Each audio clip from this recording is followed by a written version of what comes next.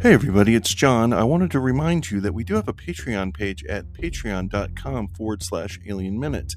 Over there on Patreon, Mitch and I discuss subjects concerning movies and television and just about anything else we want to talk about.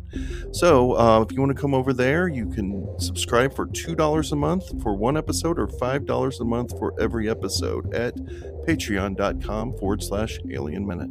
Thank you.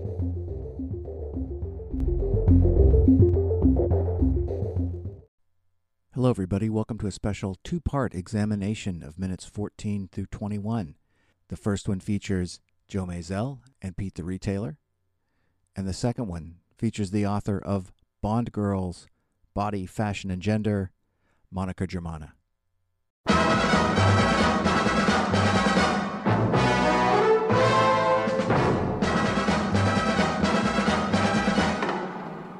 Hello and welcome back to 007x7, the podcast where we are investigating the James Bond films 7 minutes at a time. I'm John Ingle. And I'm Mitch Bryan, and today we're looking at minutes 14 to 21, which begin with Tanya leaving the Russian consulate and end with Bond telling M that he really is not too busy at the moment. In between, Tanya is followed by Red Grant to a meeting with Rosa Klebb. Bond gets called away from a date with Sylvia Trench again, and meets with M, who explains that a Russian girl wants to defect with a Lecter decoding device because she has fallen in love with Bond from afar. And today we have two guests, my friends and co-hosts on other podcasts, Comrade Joe Maisel and Comrade Pete the Retailer. Hey, I'm using everybody. the Comrade today as it's apropos to the episode. It's for the good of the state or the podcast. Yes, it's good for the good of the podcast. Thank you for being here. You have unquestionable loyalty to the podcast. That's right. If I had a stick, I would slap it against the microphone as I said that. So you're trying to say if we leave, we'll be shot? Yes. Okay. And I'd accentuate that again with the little whip of the That was in the stick. email, Joe. I don't know if you got to read those more carefully. I just knew that I would never leave this computer alive, but I didn't realize I'd be Right, shot. yeah. I just assumed it would be of old age. Does anybody have any first experiences with From Russia with Love? Have you seen it lots of times, or jump in with that? Oh, thank you. Yeah, I mean, I've seen every James Bond film like a million times, but yeah, From Russia with Love is sort of a weird one because it was one of those. When I started reading about Bond when I was like, I guess around 7th grade, it was the like, this is the really good one, and I was always like, it could use more judo. From Russia with Love is great, but it's kind of interesting that 90% of the action is in the back third of the movie. And not that that's a good or bad thing. It's just a sort of, as a kid, it's definitely a bad thing. Depends on what you define as action. Yes. Oh, yeah, there you go. Which I will maintain that's the appeal of this one, but that may just be me.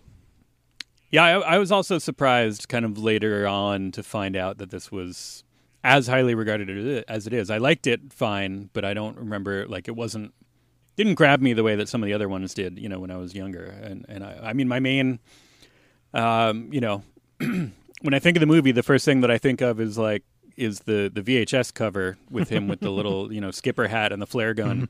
Right. And I'm like, oh yeah, that's the one with the skipper hat and the flare gun. I was like, well, wait a minute. Like, when does that happen in the movie? I'm like, that's like right near the end. And it's like they make it seem like it's such an important part of the film. It's like, this is going to be a sea adventure. It's like, no, it's going to be people talking about stuff. There's cool stuff. There's going to be a train part and stuff like that. But then there's, at the end, there's some sea escapes. I love how the film is sort of regarded as like the most realistic of them. When you think about it, it's like, no, this is just as ridiculous as anything else. I mean, yes, it's less ridiculous than irradiating Fort Knox, but it's still a super secret decoding device and like, a lesbian like scout leader with her like Aryan assassin. And limpet and like underground, and underground rivers and stuff like that. It's a kind of a nonsense movie. It's a great nonsense movie. It's the more adult nonsense movie, but it's still kind of a nonsense movie. No, it always feels to me like they made two movies. That one super low budget. They kind of did it by the seat of their pants. Then they were able to spend some money on this one, and they leaned into the realism. A little bit more of a dry story approach or dry filmmaking approach. And then in between this and the next movie, they had to decide, okay, you know what, there is a bunch of silly shit. And then there's this kind of serious filmmaking we're doing. Which one do we want to, maybe we should lean on one and then lean on the silly shit, which to me, that's when it starts getting really good. That's when Bond starts getting really good. Is the closer, once, you know, to me, the apex is the volcano base. You know, like to me, that's what I love about James Bond. So we get to You Only Live Twice. I'm like, now you found it. Now you're in the sweet spot for me. So From Russia with Love, I think it's a great movie, but to me, they're still searching for what I like in Bond, at least. It's the most kind of North by Northwest of the movies. It's more like it feels more like a Cary Grant vehicle because like this is one of the Bonds that what they really lean into is the exoticism. That's not a word, but I just said it anyway. You know, it's really is that when they were removing exoticness from something? Exactly. But it's the one where like, you know, look how pretty and mysterious Istanbul is. Yeah, well, there's something that I love about the, you know, the beginning of these minutes is that we don't get English for a while. Yeah. Like we let's speak in Russian a little bit, let's speak in French a little bit, and let's you know, dance around, and it makes it, you know, that worldliness, whether it be, you know, there's the idea that, you know, James Bond movies are essentially, you know, travelogues with gun battles, and you know, that worldliness is an important part of it, and that's, you know, part of what makes it great. And so I like that on a small scale, getting that, like, oh, good, I feel like I'm in a James Bond movie, because, like, that lady was just talking Russian, and then she was asking this guy something, and like, it tells you a little bit about her, like, oh, she's a more accomplished spy, perhaps, than you know, than we might have been expecting, and also it's like it's a good setting for the, you know, the worldliness of the movie. Right. Yeah, it's funny you say French because she says merci at the end of that, but he's speaking Turkish, so she's really working on 3 different languages in these minutes. And you find out she works in the English division for the KGB when Rosa Klebb is interrogating her. Well, she's a sharp girl. She speaks English very well, so yeah, it's good. Yeah, I mean, is French something that is spoken commonly in Turkey? Or sorry, in Turkey. Well, but at this point, French was the international language. It was definitely the of language love, of diplomacy, and the language of love. Absolutely. Right? So it probably makes sense that it's a continental touch. And for all I know, in Turkey they say merci. I don't know what thank you in Turkish is, and I don't know what other languages are most prominent in, you know. But I would assume, since it's official and government, and he's a government guy, she's asking questions from, that French also finds its way in there somewhere. Yeah. Well, it could be another.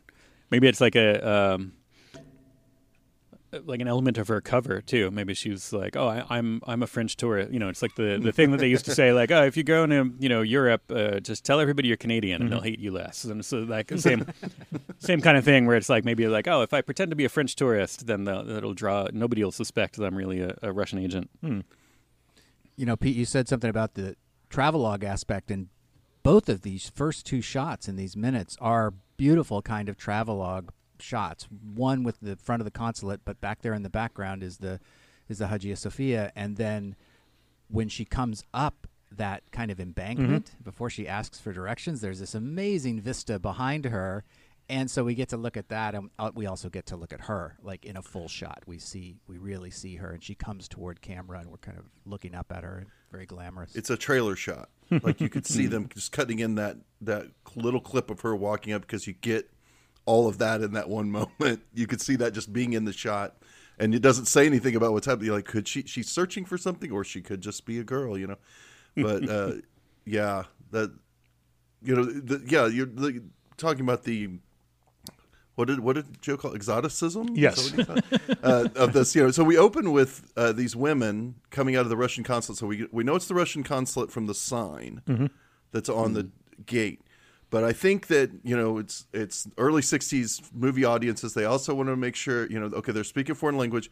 And just in case you weren't 100% sure, make sure they all say "Do Svidaniya" about 3 or 4 times. Right, yeah. So that even the dumbest viewer knows that they're Russian. We just have to make sure you know they're Russian. They were also drinking vodka and doing that dance. Yeah, they were. While riding bears. Yeah. Right. One of them was a Exactly. bear. Yes. But and it seems to me they're going to go to happy hour, and her friends are like, hey, you want to join us for happy hour? She's like, no, I got other things to do. Right. That's kind of the impression I get. So we're getting sort of like this is run-of-the-mill office women leaving work for the day. Mm-hmm. So it seems very banal. It's kind of benign at first, and then we get the shot of her walking up the steps. We get a little moment where she looks down at a piece of paper. So of course we're going to be thinking, okay, there's something about this piece of paper. Then she walks up and then she asks the directions. And then as soon as she gets the directions from the guy, she turns, and then the music dips into this minor key. And suddenly she's enveloped in this corridor, this darkened corridor. And we know we're back in the Bond movie again.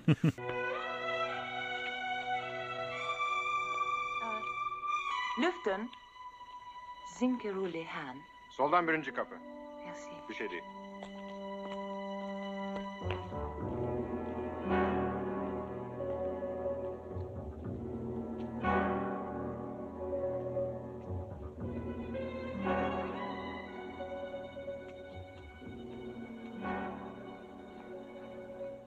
I gotta like that move. The move from, who are these women? They seem just like normal women. Oh, she's clearly a spy now. Like we know she's about spy business for sure. Exactly. And that location is great because I looked it up, and it's a caravanserai, something like that, and it's where the caravans would. It's the Motel 6 for caravans. Hundreds of years Like an ago, RV park? They said it's 700 years old, and so yeah, basically you come in with your camels, and they stay in the courtyard, and then there's all these little rooms around there where you can stay if you have enough money to get a room, or otherwise you probably pitch your tent out there in that courtyard. And so that's the location, and it is, and the walk to it through that dark tunnel is connected because you can see it. You know, sometimes they'll switch from one location to the next, but that they're all in one place, which is pretty cool. Yeah. That is pretty neat. So that's where Rosa Klebb has got her office? Her secret fake office, yeah. Her secret 'cause office she's working in the for open air courtyard. She's working for Spectre, so you know, it's like she's a spy. It's secret. Interesting. And Makes having sense. it, in an area where there's a lot of turnover and a lot of people from all over the world would make it easier for But it it's to be not hidden. in use. It's not in use anymore. Oh.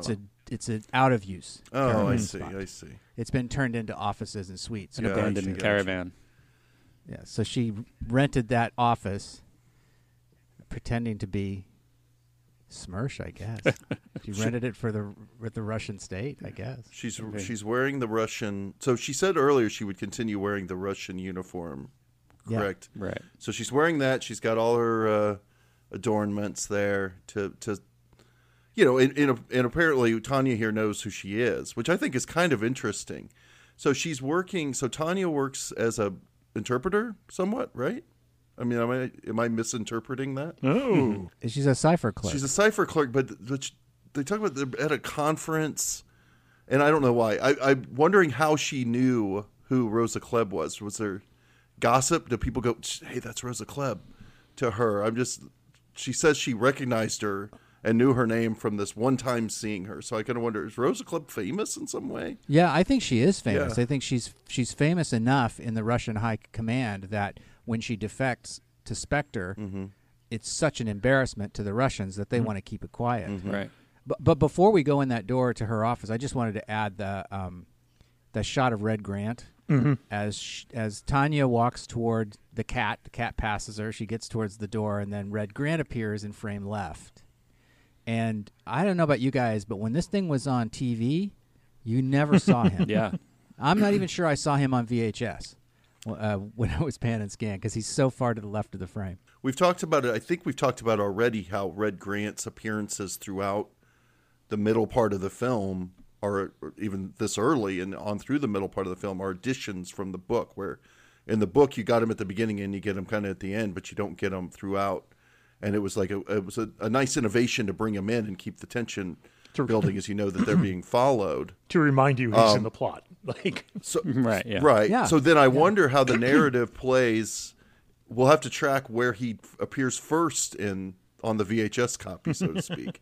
If you didn't see him Well, here, It appears first in the opening of the film because it's Red Grant. no, I mean, Well, yeah, I mean but- within the context of what I'm talking about, so that this narrative choice is first put in the audience's mind when they're watching the ABC Sunday Night Movie. You know what I mean? Yeah, Right, I'm pretty sure we see him following or doing something with the car. We know for sure you see him when he gets to the Hagia Sophia, Right. and he kills the guy there. I'm just So- isn't he though? But we'll notice his next appearance. This is totally off of the top of my head, but isn't he kind of lower right frame in the car though? I'm trying know. to. We'll have That's to what look I'm for that, wondering. too. Is like, did he keep getting cropped out? Oh my God! We're gonna have to get Hilarious. that Captain's Hat VHS edition and do a comparison. Yes, definitely. Who's got the Captain's Hat edition? Let's get that. Well, that one would be on an there. interesting project. I wonder, maybe that would be like a YouTube channel or something like that. But just have a the things that got cut out of the Pan-Scan in the Pan-Scan version. So you're not even showing the main focus of the films. You're just showing like just these little bits off on the side, Just the missing pieces. just the missing pieces, not the main missing pieces. Yeah. Is it like just the marshmallow cereal or something like that? Yeah, it's I always the Pan and Scan is such a phenomenon. Like such an interesting phenomenon of our past, and where I find myself missing the quote unquote camera move that happens when they're pan and scanning. Sometimes where I was like, I always thought it was kind of cool how they panned over to that person there, and then when you watch the widescreen version, there's no camera move at all. It's just the way it was shot. Yeah. Yeah, I remember the shot in Body Heat where the two of them are estranged, and so Kasdan places each at the far edge of each frame, and on the VHS, you couldn't see either one of them. It was just this hallway with two voices. Wait, they didn't select one character at least to focus on. Not for the master. It's Well, they didn't it think was that so one funny. through. That's hilarious. It was like focus and forget when they transferred that thing. guess. Nobody Right. was paying Wow. any attention. Now, backtracking to Rosa Klebb a bit, or fast forwarding to Rosa Klebb, depending on how you want to look at it, and referring to the books, do you think I've seen you before, and her, wearing her Russian uniform, her KGB uniform and stuff. Were these things that didn't quite translate when they were changing her being a Smersh agent from the book to a Spectre agent in the movie? Like they have, how do I say this? Like it's sort of, okay, like we're assuming that her defection was this big embarrassment. Like we're doing the heavy lifting. We, the audience, are doing the heavy lifting. And in the novel, Right. and to be fair, From Russia with Love is one of the novels that I have not read, but from what I understand, it's Smersh. It is a Russian job. Right, it's a Russian job, and so she's working for the Russians. And these are they're like the bad the guys. weird kind of having to connect her to the Russians still is just this sort of like weird, it works well enough, but isn't quite perfect. Like you do Well, I have to think do it's some like- leaps. Yeah. I think it's like, well, we can't change the name of the book. Yeah. We can't change the name of the title, so we need to have Russia work in there somehow. Yeah, what was the deal? It's been a little while since, but I remember reading the deal with the why they switched everything over. There's twofold, right? There's one that's like, well, Russia, we don't want to International audience, for one. lean Right, we too wanna- heavily on right. the Russians, but then also like, oh, oops, wait, we can't lean on Spectre too much because of the lawsuit thing, so Yeah. we'll just kind of walk the line. Yeah, and I don't think the lawsuit thing wasn't an issue. Not yet, So no, they assumed they owned all of the Bond stuff and they could do whatever they wanted. So I think that by putting Spectre in Dr. No and then again in From Russia with Love, it allows them to be this catch-all villainy, so you don't have to associate it with any nation. And it also, for From Russia with Love, adds a third level of intrigue. Right. So Spectre's playing everybody off everybody, which is what they would come to do again and again, right? They're constantly trying to pit different nations against each other, Yeah. which is great. While ultimately profiting and or killing British secret agents. Yes. Exactly. I think that first shot of Rosa Klebb, which sort of pushes in on her over Tanya's shoulder, it always strikes me as maybe when they were doing all this mix and match, trying to determine what order the beginning was going to take place in, because it was very different in the script. It's shot as if it's her introduction, and I do think that the way one version of the script is that you had this scene first, and then you had the reveal that she was working for Spectre. But it So all of it is shot with a kind of utilitarianism that would allow it to be moved around. I think at this point they were pretty clear on how much stuff gets discovered in editing, and I think that Terrence Young is playing it kind of close to the vest here. There's lots of singles. There's almost there's a master, and then all the coverage are in very clean singles, so that you can have all sorts of flexibility in the editing.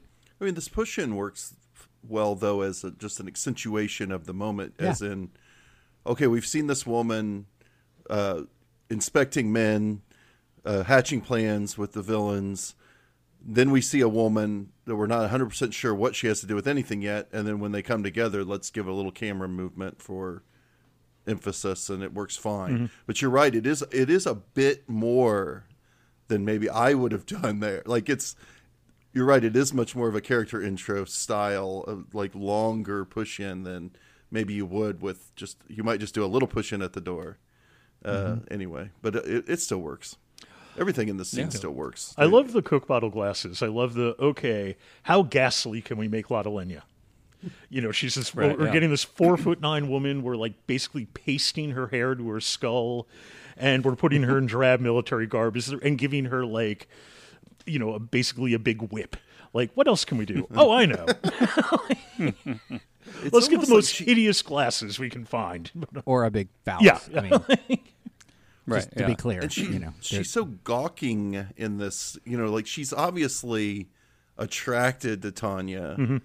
And I think, you know, sometimes you just think of glasses in movies as this simple thing. It's like they've got eyes. They're looking. They're peeping. They're curious, or whatever. However you interpret the character. In this case, it's like she's kind of a peeper. She's kind of a little creepy. She's got binocular eyes. Yeah. She's really looking at her closely. Very Those are her close ogling things. glasses. I love that little acting touch where she where Lotte Lenya puts her hand on Tatiana's like knee, and then like immediately withdraws. Like, oh wait, that's not appropriate. Like, I still have to pretend to be professional. There's a like realizing that she like kind of dropped the mask for a second. See, I find that to be maybe I'm a little more cynical. I think that's the kind of thing that like creepy bosses do to just feel out the situation. So it's like, I've got, you know, in her mind, she's like, I know I've got 2 seconds to touch her and see what she does. And if she doesn't react the way I want her to, I just pull it away and try to forget it happened. Or I say, oh, sorry about that, or whatever it is that creepy bosses do. That's how I interpreted that. It's like, I'm not only feeling her out, literally and figuratively, for this mission to make sure she's ready and the right person for the job, but I'm also going to feel her out for my own intentions, because I imagine occasionally she gets lucky, I guess is the, I don't know. Occasionally some of these women probably fall in line with her desires. It's a real assault. It's a very rough and tumble kind of interview that goes on here, because she really pushes on a number of fronts and threatens in a number of different ways. And it's pretty amazing to watch Tanya just kind of take it, you know? And she does the classic, gets real aggressive and violent for a second and then immediately softens afterwards. The real abusive.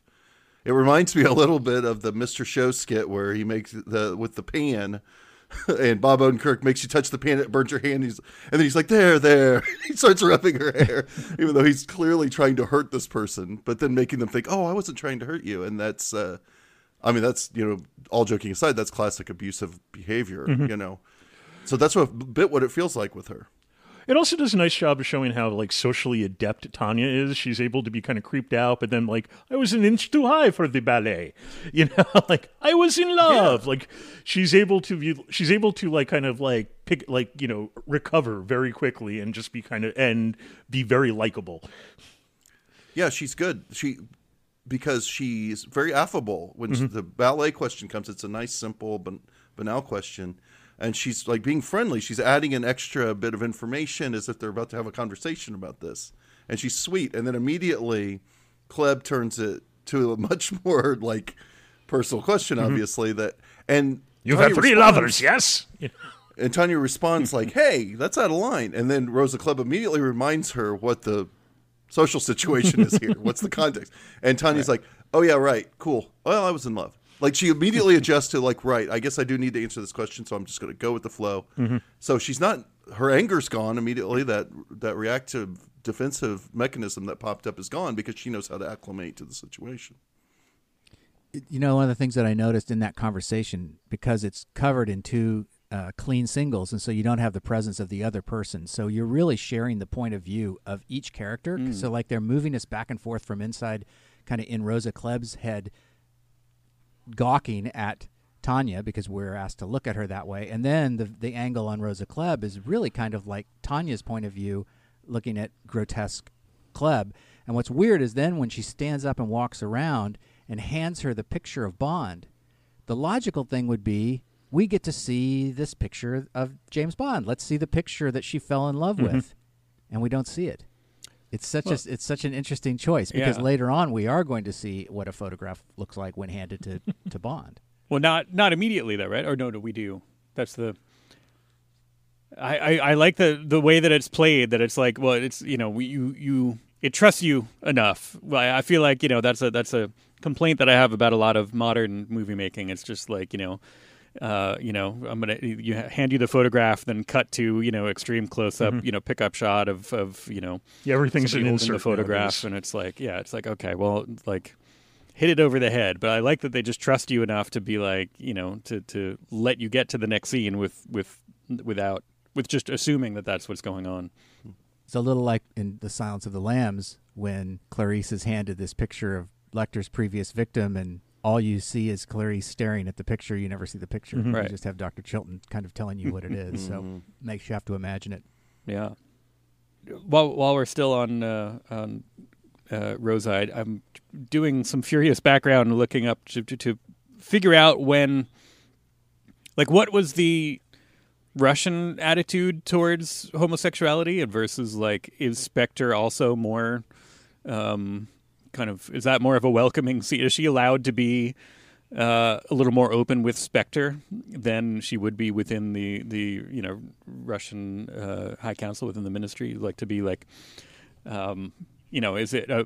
It keeps going, fluctuating depending on who's in charge, and there's a lot of different people in charge by the time we get here. So it's hard to get a clean read on it. But that's an interesting wrinkle. As if she was like, if that hand on the knee and then retraction, not to kind of invalidate anything we've said so far, but it could also be like, oh, right, I forgot this is a Russian operation, not a Spectre operation. Like, I have to be more professional because I'm not hanging out with my Spectre friends who totally think the Spectre parties they let me be me, best. but I got to be Russian here still. Well, and then with riffing off that idea, it would be appropriate for Spectre to be more open, because then they can prey on people that are oppressed. Like, okay, the Russians don't let you be gay.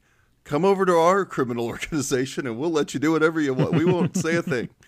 We might even supply you with some, agents that might want to party or whatever. And so that's an interesting idea. Yeah, that could very well be one of the ways they recruit people, is to bring in the people that are sort of outsiders in the power structure somewhere. Yeah. I love this idea of a more inclusive Spectre. I think it's kind of great. And when you look at all the people that they've allowed to be in the organization, makes sense. Yeah, they seem to be pretty open to anybody. Will you let your freak flag fly, Mr. Bond? Exactly. Hey, I like it.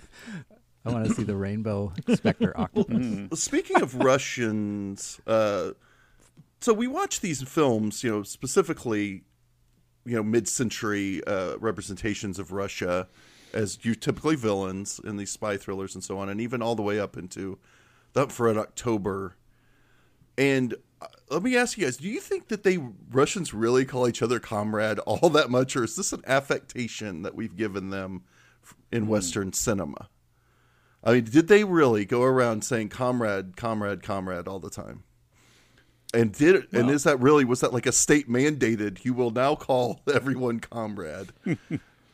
if you, I guess I haven't really encountered it as much here, but living in New York for a long time, and Joe, you can back me up on this, that a lot of people who are maybe more recent immigrants, a term of address is often my friend. It's, oh, my friend, you can't do that. Or, oh, my friend, do you have that? And so it's like and when they get more westernized, it becomes buddy.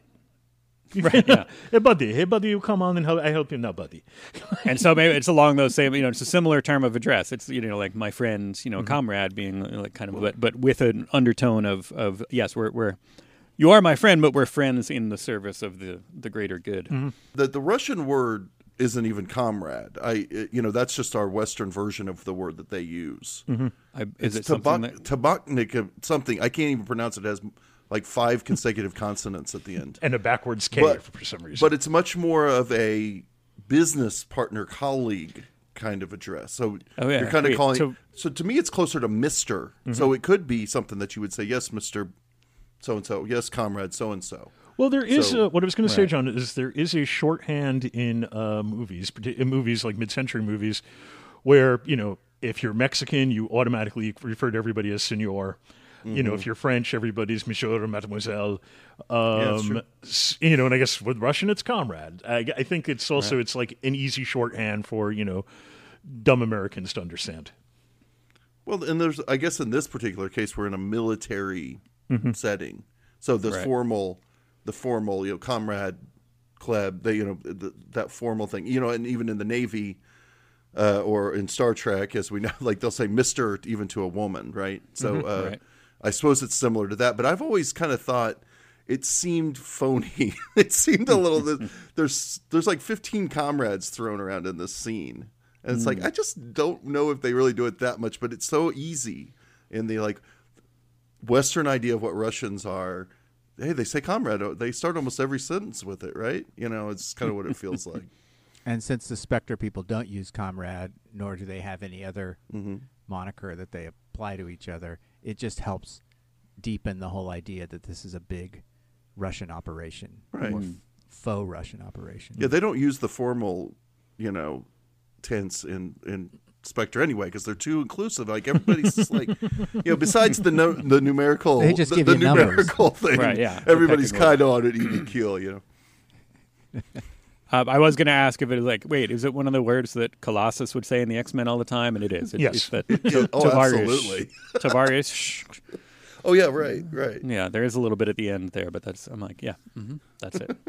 It's been a few months since I've seen the whole thing, but we saw that Roso's number 3 in the pecking order. Right? She was number 3, and then Kronstein was number 5. And did we encounter a 2 or a 4, or it's because that Last week we discussed who might have been 2.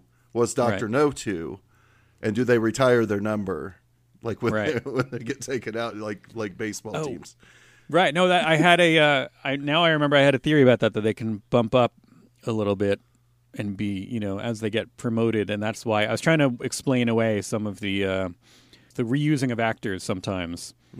I was like, oh no, well that's because he just got promoted to Blofeld, Right. or he got promoted to from that scenario. So that's what it is. But I do love that kind of it's the example that we always use in Star Wars is the Clone Wars. Just throw something out there to be like, oh yeah, and this thing happened in this greater universe that you're stepping into, you're peering into, but we're not going to fill in all the details. So having a 3 and a 5 and leaving it open for some other numbers is good.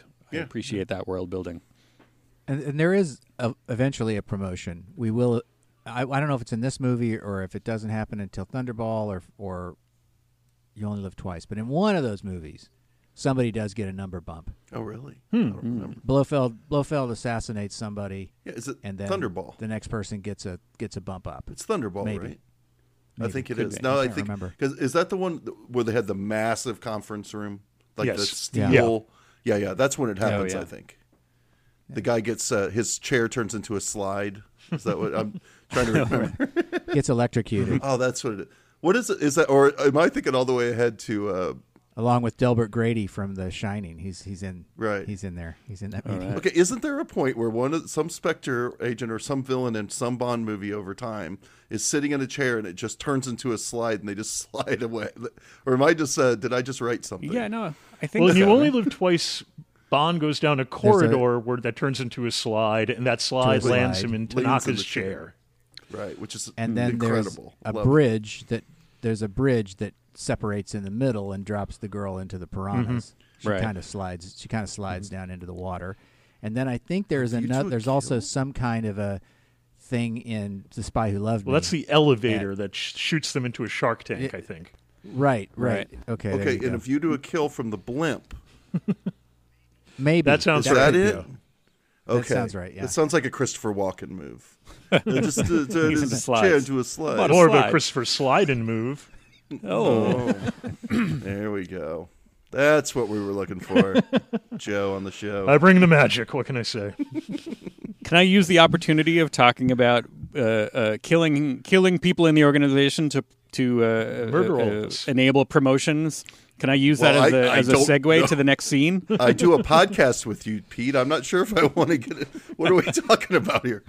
Anyway. Well, so- we cut from the this meeting into where we're going to find James Bond, and the first person we see the people punting on the river, and the punting man, quote unquote, is Michael Culver, who played Captain Nita in The Empire Strikes Back, who gets wow, he's, really? yeah he's the guy who was Yeah. exactly Yeah. gets killed and somebody else gets promoted in his stead. oh, wow.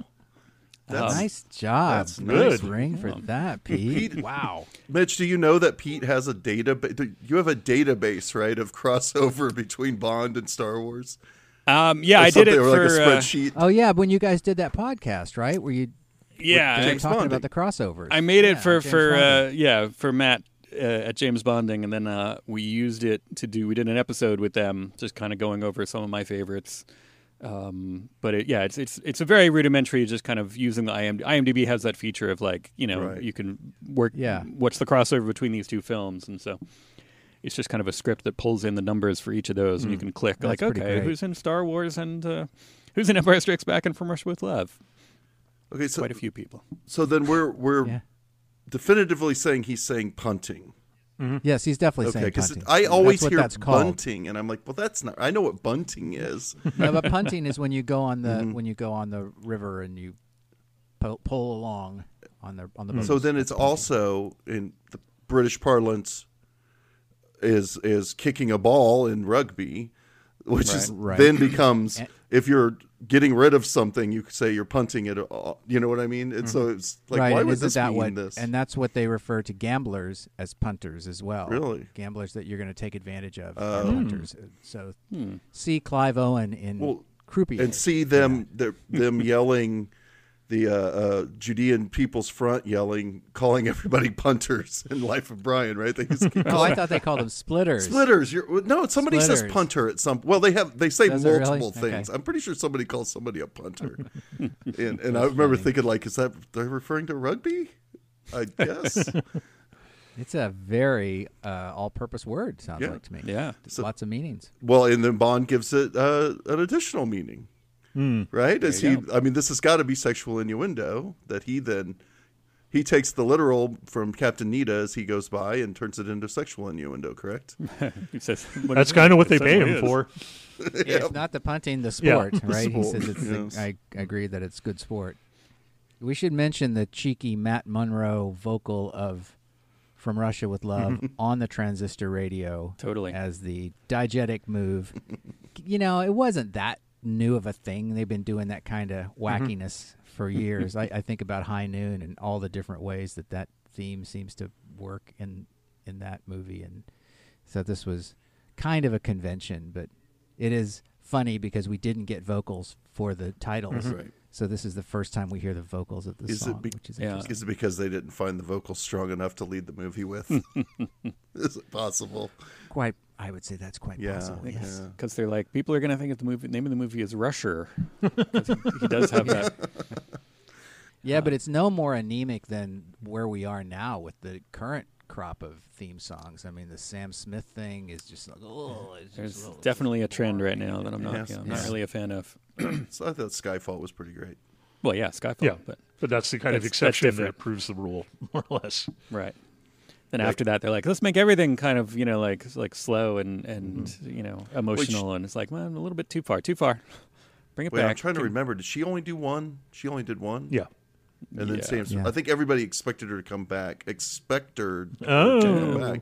Yeah. But they got Sam Smith for Spectre instead. And then it's who is it for No Time to Die? Billie Eilish. Yeah. Oh, right. Who, since We've heard the song. I feel like can't remember. intervening, the song, so in between kind of her getting announced and the song coming out, and then the movie actually, hopefully, eventually coming out one day, I feel like her stock has risen quite a bit. That's what they should do. We when my co-host Alex and I were talking about some of these movies on our weekend show, we were kind of gauging the popularity of the artist versus what, is this boosting James Bond, or is this boosting the artist, or is it a nice, meeting of the two? Like, who's more high profile here, and who's doing what, and were they ever able to just kind of capture, an artist at their peak, who had a peak outside of besides kind of passing fads? Were they able to ever kind of get an artist kind of more or less in their prime?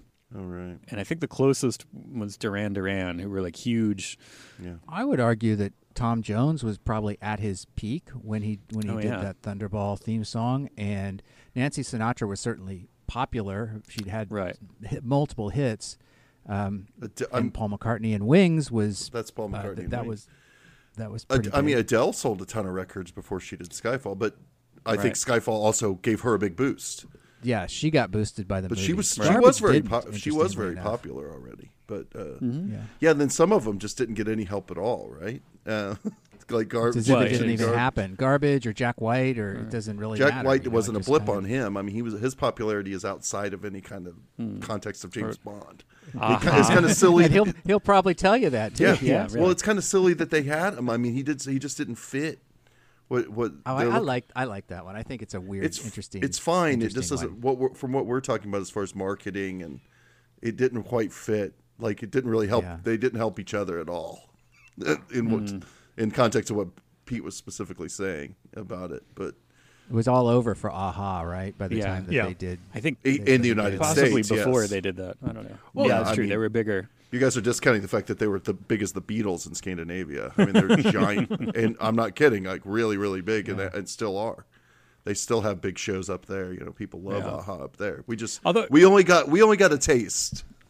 Did Sheena Easton get helped with For Your Eyes Only? So. Well, remember, that's the only one where up until the time where the artist is actually in the opening credits, in the credit sequence. Yeah. Right. Yeah. And that got a lot of pop radio airplay For Your Eyes Only. Yeah. It did. I remember that summer. It was on the radio a lot. Mm-hmm. That's sort of interesting. There's James Bond movies who have won the or been nominated or won for the Oscar for Best Song. It's a weird list that is not what you expect. It is not View to a Kill and Live and Let Die and Goldfinger. Skyfall did win, right? Skyfall won, yeah. Right. I think, yeah. Goldfinger wasn't even nominated? I don't believe so. Again, this is not a good. Well, you're still in we're list. still in the age of musicals. Like, we're right at the end of it, but we're still in the age of what would have come out the same year, Rodgers and Hammerstein style that would have come out that year. Probably a couple of things. So, oh wait, 64 Sound of Music. 64 Sound of Music. Is it? I was gonna say, if you're up against Sound of Music, you're getting massacred in the Oscars. I mean, you had no chance to win any songs, or I'm assuming it won Best Song. It won so many other Oscars. So, I think a musical would also take a Best Song. This is a great digression because we'll never get to most of these movies that we just talked about in terms of the themes. Right. So, but the only two that have won apparently are both the recent ones, Skyfall and the Sam Smith one, Writings on the Wall. I'd really like to know that what was one? up against I didn't know. I'd really like to know what was up against Carly Simon that year. I mean, you don't need to look it up, but I would have guessed I'm on the that page. one won. What year was that? I don't know why. that's like 77. 77. Star Wars. Yeah, year. 77. According to 78 Academy Award for it was 77 year. the 78 Oscars, but for the 77 year, what do we? I'm trying to guess what would have come out in 77 that would have had a song that would have won, but I can't think. It turns out that was the year of Saturday Night Fever, and I know it's not, but that would be funny. Oh boy, this makes sense. I remember looking this up. So the other ones nominated were He She Danced with Me from The Slipper and the Rose, Someone's Waiting for You from The Rescuers. Oh, that is a very Candle good on the Water from Pete's Dragon. That one, didn't it? Oh my lord! No, You Light Up My Life one. Oh, of course. So You Light Up My Life won over The Spy Who Loved What Me. movie That is You Light Up My Life from? it's from You Light Up My Life. The movie? You give me hope Yeah, to carry it's an on. American The song, romantic drama. You're right. That was the name of the movie. What is it? Yeah, I always get it confused with Ice Castles. But no, it was You Light Up My Life, I think was the movie. Yeah. So does that mean that the year Convoy came out, the song won an Oscar? An odd list. Last to question see, no about doubt. these Bond music things. Were my guess would be the two biggest sellers were probably Nobody Does It Better and Duran Duran. View to a Kill or Really? Live and Let And Die? Live and Let I would Die. think. One of the two. Oh, Live and Let probably. Die has to be a huge seller. I think that's a monster seller. I wonder if that's But- the most sold the most records. Live and Let Die was the first one to be the first Eon one to be nominated for best song. Casino Royale, Look of Love was nominated But that's for doesn't 68, but yeah, best song Live and Let Die was the first one to ever get nominated Wow. for That's kind of shocking. I always Yeah, you know find You Only directions. Live Twice to be like an amazingly produced song. Yeah, I love it. Yeah, Yeah. I like that song. The strings It's are great. amazing. Yeah, it might be my favorite Bond theme songs. I love everything about that movie. I guess. He hit an Kind of. orchestral peak. John Barry did with that score that he doesn't quite. I suppose partially because he switches over, starts playing with synthesizers and other things for the next one. But man, the orchestration on that soundtrack It's is incredible, just yeah. big and wonderful. Well, we're not speaking ill of him switching over to synthesizers. Not at all. Okay, I was We are just making very, sure. very excited about that switch. It's to my an favorite emergency of all the service. scores. So I'm saying. I never ever say anything bad about synthesizers. Now, wait, All right. who's the other? This is not. We're not talking about all the James Bond themes from all the different movies, It's okay. because that's the one where there were definitely other additions, right? Because there's this whole thing where they kept trying to get Frank Sinatra because like Cubby Broccoli was like Frank said he's going to do it, and they like would line it up, and then like Yeah. every single time, or he's like Every time. And one of the was this the I don't know. There's a couple of times where it's just like that you see what they could have had, and it's just like really? There's like Johnny Cash's theme to Thunderballs, one that I remember. which That's is not pretty wild, not. isn't it? I don't know. I do not love the great, idea, yeah. like, Not a great- Cubby, we got Sinatra. You got Frank Sinatra? No. Yeah. Close. Well, I mean, that's basically. It seems like they did it like they're like, Frank, you going to do the song? He was like, well, Nancy's got a thing coming out. Can you let her do this one? Then I'll come back. Maybe I'll get the next one. And then like he kept kind of stringing them along. But I feel like there was this. Maybe it wasn't that. There's another one where it's like, Atlantic Records is just like, hey, by the way, we just got this new singer who's going to be big called Aretha Franklin. You want to do one with her? And they're like, let's have her record it. And then they just shelved it because they're like, nobody's going to like that. And I'm trying to see what it would. There's a handful of things where it seems like they shot themselves in the foot musically, but one of those things was not Matt Monroe singing from Russia, Is Russia it with Love. Gladys Knight who does Living Daylights? Not Living No. Daylights, so License to Kill? License to Kill. License to Kill. All right, so there's Wait, Gladys. which I couldn't one did remember if it Tina was Turner Gladys Knight or why am I Or drawing am a I blank on crazy? her Love to Love You Baby? Donna Summer. Donna Summer. I can't remember. It's Donna Summer, Yeah. Gladys Knight. No, it's Gladys Knight. I wish it was Donna Summer. Either I way, hate it's that one of those song. really, and nothing against Gladys Knight, but really Gladys Knight in 1989, the Bond. That's what you're dealing with. That's what you're getting. I mean, yeah, you guys are all in your late 60s now, trying to make hip action films, but you don't want to make it that obvious you're in your late 60s making action films. They really struggle. Those Timothy Dalton movies just feel like they are dinosaurs, Yeah. And poor Timothy Dalton is he's in a different movie. And it's so sad because Yeah. nobody's helping him at all. Nothing's helping him out. We probably talked about how flat and overlit and everything. Living Daylights just looks like a straight to cable. Yeah, As far as like the cinematography, and then they reacted License to Kill is one less than that. Like, well, but they tried to infuse it with a modern action movie ideal, and it was just too much. But man. they still overlit it. Yeah. They still didn't did that, yeah, understand. so still far as like the a That's why TV when- movie. I mean, yeah, But they were when you get to Goldeneye and you're like, oh my goodness, look, there's smoke in the room. There's backlight. There's shadows. This is great. Yep. These things are supposed to be pretty. Oh yeah. And how has that happened when you look at From Russia with Love, to bring it back here? Yeah, it's hard light, and yeah, some of it's in studio, but like the way that caravan hotel thingy is lit at first looks like a studio because the lighting is so precise, but that isn't to say that it's overlit. There are deep shadows, and it's gorgeous. There's a lot of really beautiful lighting. Oh, totally. Well, and also, From Russia with Love, whatever you would say about the lighting, it also has great costumes, which the Dalton films lack. It has, Right. Absolutely. Right. It has character actors that you're supposed to take seriously, and Living Daylights and Licensed Skills, a lot of good character actors in it, but they're all playing it for to the cheap seats. It's Everett McGill is not doing his most subtle movie. Everett McGill has more subtlety when he's playing the werewolf in Silver Bullet. And I mean, actually in the bad bear suit with the hat, with like the mask. I know, and I love that guy. That's like the only movie I can think of that he was in that I didn't like his performance, and he just seems really to be very uncomfortable. Yeah. So, But back to the river. So- so we're at the Sylvia river. Trent We're on in the river. location. We're actually on Yeah. location here, right? We're at the Henley Riverside. Yeah. And so we have the reappearance of Sylvia Trench. We met her in Dr. No. Here she is again. Yeah. She was fully intended to be. I mean, was she kind of intended to be a running joke that this was going to happen in Yeah. every episode, right? And every show, she wasn't going to. It's a really good idea that they left it here. I feel bad for her. I think Eunice Grayson's amazing. I would have liked them to step it up and actually make her more of a character in the next movie instead of just a joke. But if they would have tried to do another scene like this in Goldfinger, it would have gotten cringy fast. I don't dislike this scene at all, but I don't think you could do another one. I do after like this. that they're maintaining her character. I mean, not only with the Jamaica reference, but also with this beats golf. Because remember, in Dr. No, I was putting. Right.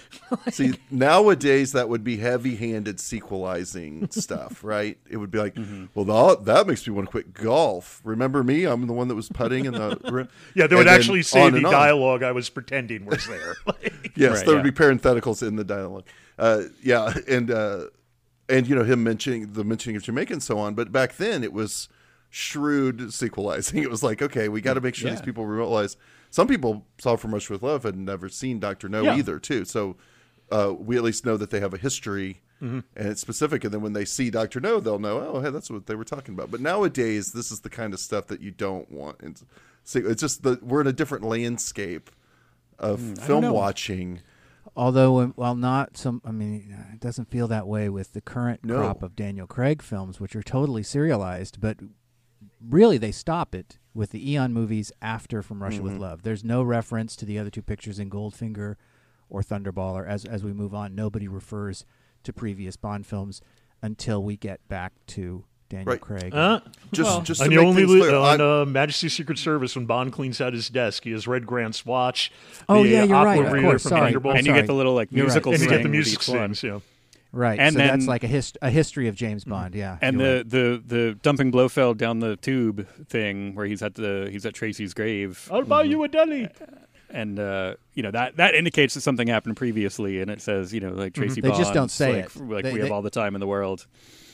Yeah. I mean, I guess, you could say that when he's beating people up at the beginning of Diamonds Are Forever, he's trying to find Blofeld because Tracy's dead, but they never say that or acknowledge that. It's almost Right. like if you haven't seen it, he's chasing him after the hollowed out volcano. Although So there's that just reminds me that leads. But I want to go to. I know it makes John angry. I think when I talk about the how everything kind of gives support to the codename theory. Oh, doesn't make me angry. No, I'm okay with that. I thought you were heavily opposed to that. Well, but, I'm heavily opposed to it, so maybe that's it. right. Well, I don't think I'm heavily opposed to it. I don't think I also am not for it, but Well, that that's doesn't in- make me in- angry. in Diamonds Are Forever, that's why he's so upset, is because Sean Connery, James Bond, tried to retire, and Lazenby Bond took over, and then he only made one mission and got murdered. So then, Sean Connery Bond is pissed off that he has to come back, and he's like, "Oh, come on! Like I was out, and you guys made me come back to do this thing." No, I don't believe that. Yeah, I can't. It keeps going, and it gets worse from there. So I don't want I to can't. spiral down the codename theory thing, but what is it with nerds that they just can't let something be what it is? That's what Well, makes them Right. nerds. I mean, Like, what- yeah, you wouldn't be a sure, and nerd if I'm- you That's didn't- the, yeah. I'm as big as nerd as anybody beat it to here. death. You wouldn't know it from my Seven Sark 7 shirt, but but it's just like, I get the fun of trying to find continuity, but when you're actually like composing elaborate theories and writing essays and having like the charts with like yarn that go from one picture to another Yeah. or whatever those are called, like. Yeah, just give it a rest. It's a movie, man. It's fun. Did you like No, it? it was- Well, yes, no, either way. That's the thing that I'm not sitting here and be like, no, this is the way it is. Like, you have to understand. I'm doing it purely from the fun side of things. I'll be like, well, how can we make that? I know Sure. here it directly contradicts the codename theory, but how can we make that not a contradiction? What Like, can have- we do for the no prize equivalent of the? Yeah, exactly.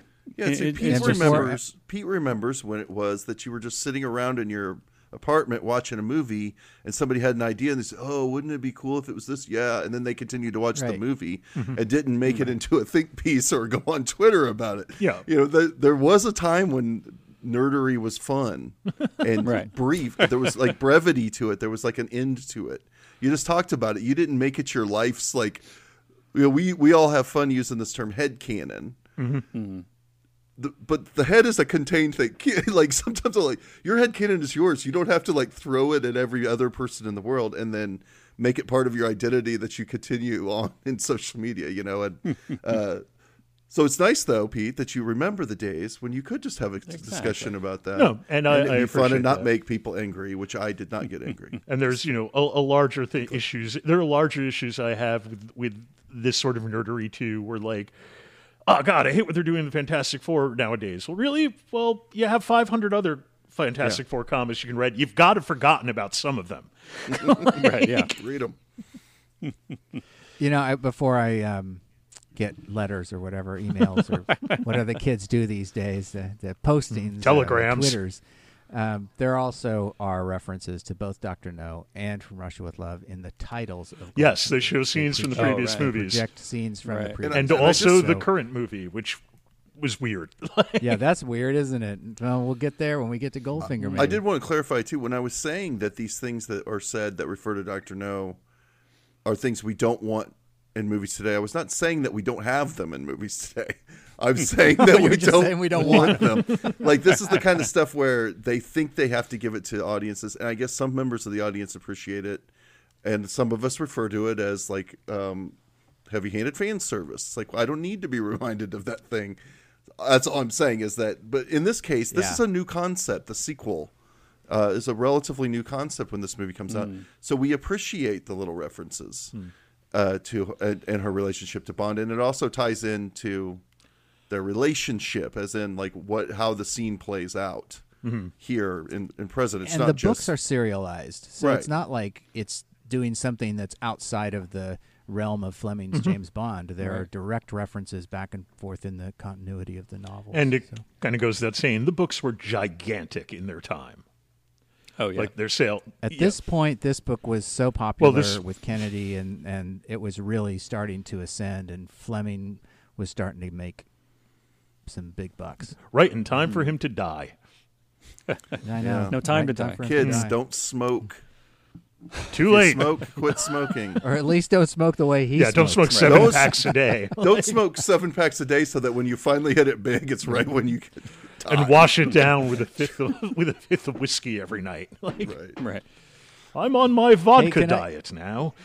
Speaking of vodka, well done. There, you did it perfectly. There you go. I wanted to mention the vodka that they're enjoying before their champagne cools off. And I love that he's got the champagne in the water tied to a string, which reminds me of Pickup on South Street. Yes. So I just wanted to mention that. Richard It's Widmark like the loves rich chilling rich his beer. man's pickup on South Street. You know, Right. Exactly. Yeah, he's just got cases of beer, right? Yeah. Chilling in the harbor. His at his like flop on the side of the dock on like the Lower East Side. Yeah, or something. this isn't pick up on South Street by 7, but is he renting that place or is he just flopping there? I've always kind of assumed it was a flopping. I don't see like who's the landlord of your sea shack on the Hudson River. Probably And East if you're River. not getting any of these references and you haven't seen Pickup on Good South God. Street, Please watch go it. see Pickup Yeah, on it's a South great Street. movie. It's a great movie. It's it's as good as From Russia. with And Love. by the time this episode airs, I believe it will have been released on Criterion Collection Blu-ray, I believe it's which will be a beautiful way to see. I've never seen it in a high definition, so it'll be nice to get that disc. Wow, we're full of all kinds of. It's Cold War adjacent. It's good. It's okay. Oh yeah, Also- there's secrets. There are secrets. I love the idea that they're drinking vodka for waiting for their champagne to cool, and then Bond will drive away, presumably, because his car is right there. Well, in an hour and a He's half. gonna, in an hour and a half. Yes, they they're are gonna- going yeah. to. Yes, I believe he'll be sober by then for multiple reasons. Does Bond ever get drunk? Like now that you He bring gets it up. drunk in Quantum of Solace. Oh, Yeah. that's right. And it's implied in the beginning of Skyfall that he's basically Yeah. been on a 6-month-long drunk or something like Yeah, that. you're right.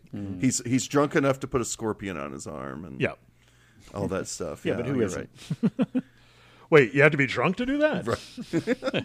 You don't have to. It helps a lot. But yeah, you're right. You're right. So Daniel Craig's the drunkest Bond. Is he the Bond that can't hold his liquor? I never thought about it that way. be. But Well, maybe. I think No, it just takes a lot to get him Right. drunk because I think he's drank 7 Vespers or something like that in Quantum of Solace. that would do it. That would do it. That'd do it. I kind of remember that there was an interview with Sam Mendes around the time that Skyfall came out because people were criticizing the fact that Bond was drinking beer at one point, and Mendes' response is like, listen, James Bond's an alcoholic. Like, yes, he prefers 30-year scotch, 30-year single malt and fine martinis, but he will drink anything when push comes to shove. And if I learned yeah. anything from Howard Hawks movies, it's if you're a really, really bad drunk, you drink a lot of beer for some reason still. Have you heard this? Dean Martin is Yes. always drinking beer in You Rio want a beer, Bravo, dude? and Walter Brendan's always drinking beer and have not. It's really strange. So I grew up thinking, I was like, oh yeah, I guess if you're a total alkie, you're fine as long as you're just drinking beer. Which is not true at all. Not true. Not true. You're fine if you're just getting drunk off vanilla extract. Yeah, sure. So, do we mention the pocket pager? Yes, he does Pocket have his futuristic beeper. Which is as new of a thing as it could have possibly been. So this is a good example of a Bond film being right on the cutting edge. This is the very year, I believe, that the commercial pager came out from Ma Bell. Bellboy. The Bellboy.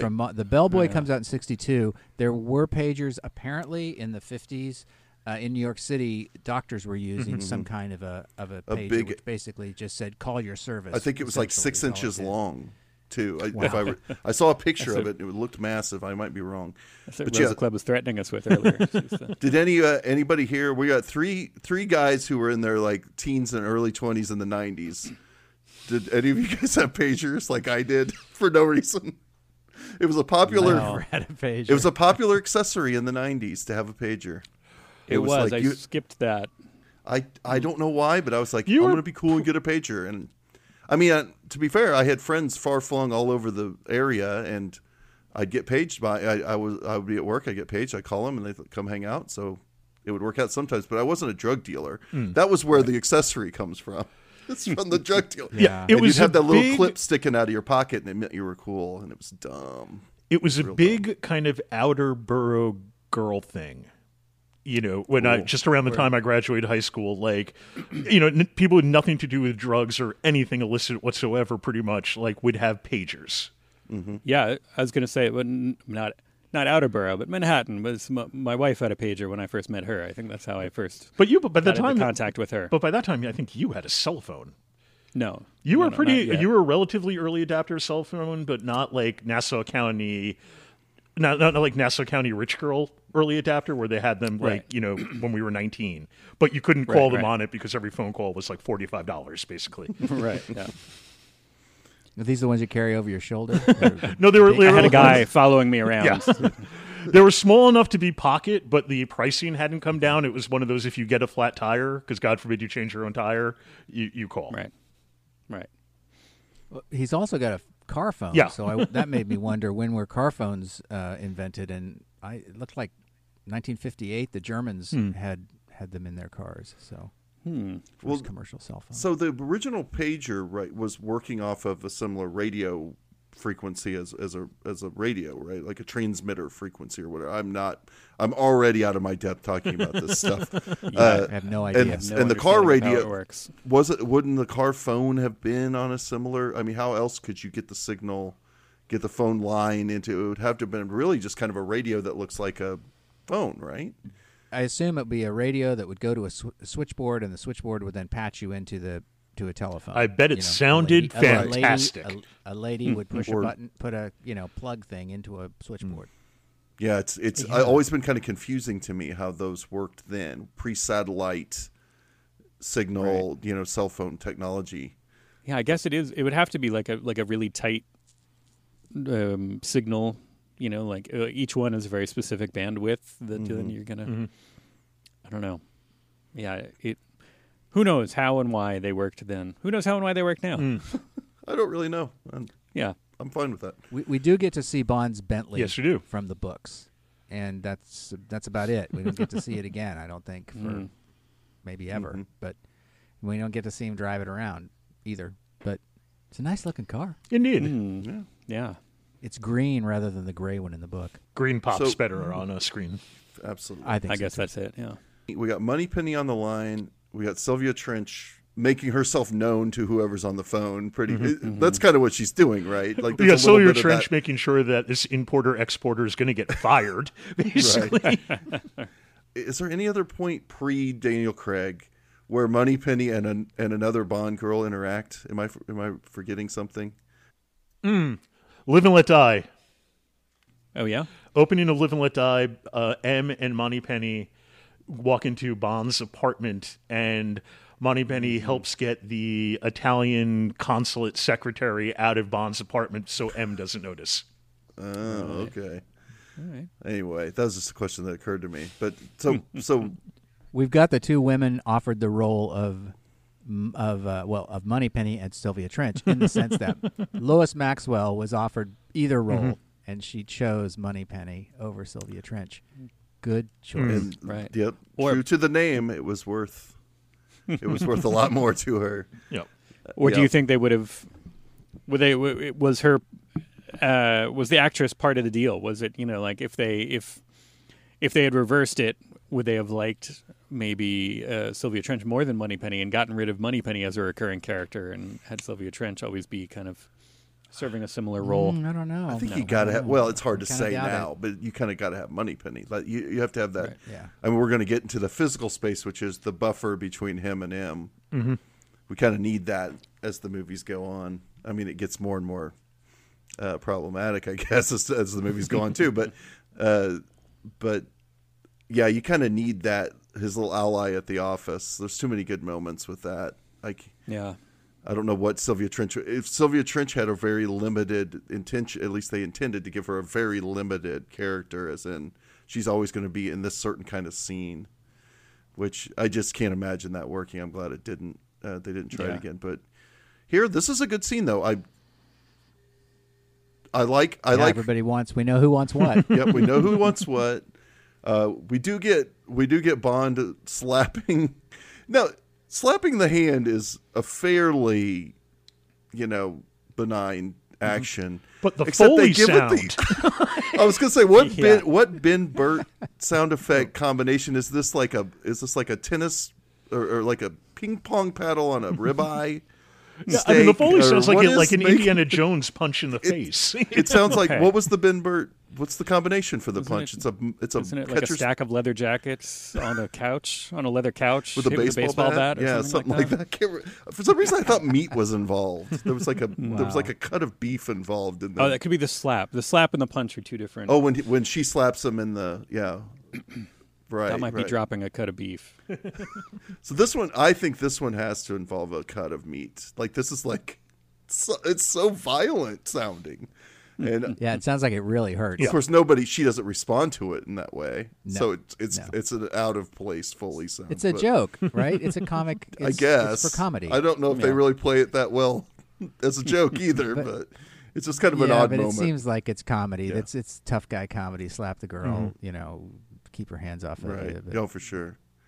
And when he says "behave," do you think that's where Austin Powers. Mike Myers got the thing? Oh, behave, Sylvia Trench. It seems like it, maybe. Yeah. But he's pretty serious here. Like, he doesn't want to get in trouble at work again. I mean, last time we saw him, he's kind of on the outs with M a little bit, right? Like, he's definitely not M's favorite. And Right. and now he's like, yeah, I really don't want them to know that I'm trying to get laid right now. I want them to actually think. Of course, I don't know why he has to make Moneypenny think that. I think he can kind of tell Moneypenny whatever he wants, but he's pretty serious with Sylvia Trench here. Get her to quiet down. I mean, his job is life or death. Like, to be fair, he's not actually, an importer exporter. Like, when somebody's calling him to do a job, it's something kind of important. Right, but he's acting the way he is because he doesn't want them to know that he's playing hooky. Yeah, because he has it's an really, important this is job. inter-office stuff. This isn't Right, because they've been trying to get him for a while. Yeah. so If he this was is- that it's serious like about his important job, he wouldn't be playing hooky. He's just trying not to get in trouble. He's like a kid. But yeah, he is. It is funny to see him get this serious. He's not being snarky, sarcastic, jokey with Moneypenny through the whole conversation. Like he wouldn't have this conversation 3 or 4 movies from now this way. It would be, he would have clever quips to say throughout the whole conversation. I seem to remember in the book he's being so bored when we find him that he says he's like the blubbery arms of boredom are around him or something like that. Wow. And it's just so funny because he's such a swashbuckler in this scene, I mean, he's such a lover and he's so smooth and he's so beautiful and she's beautiful and it's playful and it just really, it has this panache to it that is really, it's wonderful. It's fun, right? It's the first so many minutes of this movie aren't exactly fun, and this is the first moment of real fun. Yeah, we get kind of I think a kind of double whammy of fun here because we get the classic Bond like kind of button on a scene where he makes some more sexual innuendo as they close the top of the Bentley there, and then we cut to him walking in the room doing a classic Bond moment, entering Moneypenny's office, throwing that hat. It's nice. So we get a little bit of fun, but then the fun ends immediately because M's there. I sort of like the idea of M being like, "What? You don't toss your hat on a hat rack." Like M just gives him a Actually look like it's the berating him for that. worst thing he could have done. It's like, I'm telling you, Yeah. he's tired of Bond. He's like, Bond is not his favorite. There's no doubt about it. you Bond is gonna totally go let from that being not as- lifeline go when you were on the boat with Ursula Andress. How dare you? I'm still mad about that. Yeah, he's going to get to eventually where he hates him. By the time we get to Live and Let Die and Roger Moore's James Bond, M just hates Well, there's his this guts. weird, like, kind It of is peak Roger and Moore. valley because in, like, Thunderball, and as I recall, and You Only Live Twice, M will be talking to some Ministry of Defense, and M's response is, well, if 007 says he saw a nuclear missile launch, then he saw a nuclear missile launch, That's true. Right. That's true. Well, he sticks up for his Yeah. guys when others are around. That's just being That's loyal. I like it much more when they're on the same page, at least in the big picture. Like, Me too. in this kind of, like, sure, they might disagree over, methods and over James Bond's kind of personal habits, but at least, His like when it's- peccadillos, if you will. Yeah, exactly. But then business wise, they're on the, when they're totally on the same page like that. I feel like that's when it works. But then it's like, we've too many times they end up going back to the well of like James Bond is going rogue, and it's like, Oh, yeah. okay, again, all right, M seems to know that Bond is the right guy for the job. yeah. It's like whatever he thinks about what Bond does in his spare time, he knows that if anybody can pull this off, it's probably going to be him. Yeah, and his little frustrations with him make the character work, but then not in the grand scheme. Like the fact that he knows, like, all right, well, this is my guy for this. I like that, and that's on display here. Although is this the first? It's the first time we see Q here, right? Yes. Well, Right, but first time we Yeah, see and Q's Desmond Llewellyn Q's- as Q. He's hanging back there with his big old hands holding that his giant briefcase. hands. and and I don't know that I had ever noticed that before. I'd never had. In the past, I don't think if anybody said, "Oh yeah, Q was standing in the outer office," I don't think Uncomfortably. I remembered it. I noticed it Yeah. this time, which is Well, because pretty he's cool. new too. He's just the Boothroyd or Major, whatever. I forget yeah. which is with. Archibald Boothroyd. Is it Archibald? Is that right? I don't know about the first name. I'll have to check that. Sounds right to me. It's a very British name. Something like that. Okay. But he's replacing the other guy that was there, right? Yeah. Yeah, there was the other Boothroyd. Well, But he it's was- weird. Yeah, who took a job on a stage play that ultimately didn't even Oh, go. God. And What's weird in Doctor No, Him they and call Eunice him- Grayson got married the next year. No. But yeah, this I guess this isn't the only. We see him, and then he gives him the stuff later on, right? He gives him that'll be some the gadgets in a little the bit. next episode. Yep. What is In a on little bit. M's desk? It looks like the top of the Lost Ark of the Covenant. I was thinking that. Could be. Maybe it is. Yeah. Well, Kleb has a big inexplicable thing on her desk, too. Just like a big clump of what looks like marble shaped like it also looks kind of like it could be like an Egyptian artifact of some kind. I don't know. Yeah, it seems like that makes sense, at least in Turkey. But I don't know They're what full of this cigarettes, thing. right? I love the one. Yeah, in the book, he's got a naval cannon shell that's been turned into a ashtray. That's awesome. But I don't know what this thing is. So if anybody knows, It really does look let us like know. part of the arc. I just assume if it's on a desk in this time period, it's full of cigarettes. It's probably something that's you can open Yeah, and it's pretty full of flat. cigarettes. Maybe there's some maybe it's like a stamp or like a sealing, a seal or something like that in there. Because there's two Red wax kind of M. urns or kind of decanter looking things that look. One of them looks a little wobbly, so I'm assuming they come off of there. huh? But That's could be really wrong. Or Okay, so- sherry. Could always be a Right, yeah. decanter for sherry. Oh, yes. Does it bother anybody else? This bothers me, so I'll see if anyone else agrees with me. So we get this continuous scene, right? They're in Moneypenny's office. He walks through. She says her little line about it'll be a miracle if he can explain where he's been. While M and Bond are walking through the door. They're immediately Cut they're mid to mid conversation. Somewhere in there, he explained the entire situation about what was happening because they want to do this cut right in the scene, which is a good idea to cut right into the. I don't want to hear this. We don't need to hear this. We know this already. But why not have a cut there, Mitch? Why have it be like in a screenplay? Why not saw have it them as be a sitting time- at the I always desk? saw it as a time cut. I saw it as a time He's cut. closing the door behind him. Yeah. I know, That, but it doesn't work as a time cut. You're right. It doesn't work. I don't think about it, but it is a time cut. Bernard Lee because was an old Well, man. obviously It it's took him a supposed to long be. time to close the door. But you got Yeah, to because- you got to make sure your actions match your transitional choice. But it is a Yeah. time cut in so much as it goes to Moneypenny in a private moment with Q saying something to him, and then they cut out of that. So it is a time cut because we've stopped to have Right. private time with the two of them. But you're right. It's- He should be at the desk. movie he should time. be walking across the room. Movie time excuses it, but if you tried to give Bond the information he gets in the amount of time she says that line, it's not No, it's a happening. blocking choice. Right. It's a total To me, it blocking would have choice. just The been better director to fumbled cut it. cold into Bond's reaction.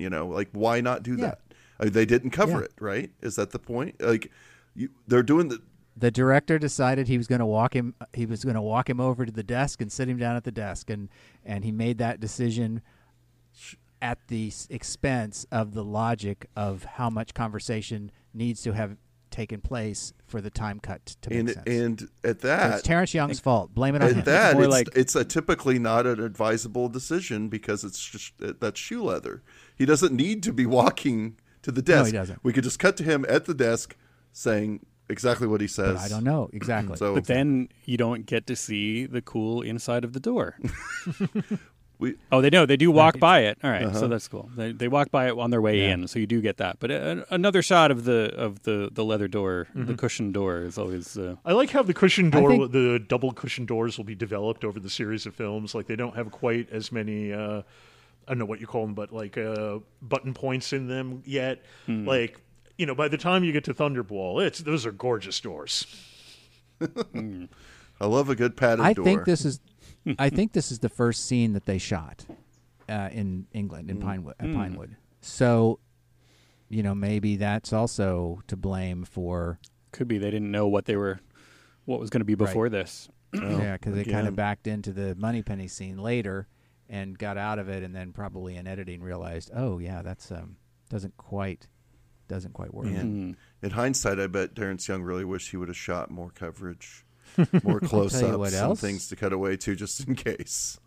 I think Terrence Young should have asked for another take from Connery when he hands him the picture. Yeah. Because Connery looks at the picture. He clearly looks at it and continues talking, and then looks at it again and does this. Yeah. But it's like, why wouldn't he have seen that the first time Because- when he looked at Well, it? I kind of think it was like, oh, pretty lady, blah blah blah blah blah. Wait a Yeah. minute, pretty lady. I think there was a little bit of that, Yeah. and I'll do. You could very well hand me a picture while we're talking, and I'll look at that picture and keep talking, and then my mind won't quite calibrate to the picture until later. But he's James I Bond. know you're right. He He should have. should be He should smarter be able to than tell that. us how many buttons are on her blouse. Yeah, Yeah, exactly. from the first glance. Exactly. Yeah, you're right. where it was made. Yep. What temperature it should How be. how easily it can be removed. Oh, she's a front clasp type, I guess. Yeah. But, that's about, what else do we have to say about this? I mean, the scene continues on into next week a little bit. I just want to say that when he says he's not too busy, his delivery of it is just so perfect. And then maybe that's why they kept that take or something. I don't know, but it's so funny. Yeah, it's great. Yeah, and especially he's got a certain amount of boyishness still at this point, which really makes that kind of delivery better. Like the more kind of like boyish and charming he is, the less creepy. Like as he gets older, it gets a little creepier each time, I guess. But Definitely. and that continues with other You measure the creepiness on each Bond individually, but You measure the creepiness on its own creep merits. Yeah, exactly. And then this one is a good. He does have a certain boyishness that makes it kind of fun and less creepy. Yeah. Well, if nobody else has anything, I would say that's going to wrap us up. Yeah. John, you want to take us out? Well, I mean, do you guys want to? wait, what do you guys? Where do we find you Let's guys? plug some stuff. Sorry. Well, we have a little podcast concern by the name of ABC :TOS. No, we don't. It's called ABCD-TOS. There's also a colon in there, but it's a silent colon. Where Pete... Those are the best kinds. Yes. Yeah, that's very true. Where Pete, John, myself, some other guy, what's his name? Tim? We don't need to. We don't need. Yeah. Tim Taylor. Discuss every It's the tool time. episode of Star Trek, the original series, in alphabetical order. Yep, that's what we do. Yeah, and I also do a show called Star Wars Minute. Never which heard of goes, minute by minute. We do one episode for every minute of every Star Wars movie, and we're on our 9th movie, which is episode 8 right now. And so we've done over 1,000 of those. So, StarWarsMinute.com. You can find them all. Oh, I loved the weariness and the over 1,000 of them. That was good. Slight sigh They're as both- you say that. They're both great They're shows. incredible. Well, yeah, we have a lot of fun They over are. on. I speaking as They're an fun. outsider, they're both great shows. Well, we appreciate so that. So everybody needs to listen to both of those shows because Yep. And Great. everybody needs to listen to this show, 007 by 7, and you can come over and visit us on Twitter at 007 by 7 podcast. Also come to our Facebook page and discuss things with us over there. And see you next week on the next episode of 007 by 7. Pew pew. Sorry, wait. God, Wrong show. chewing on everything.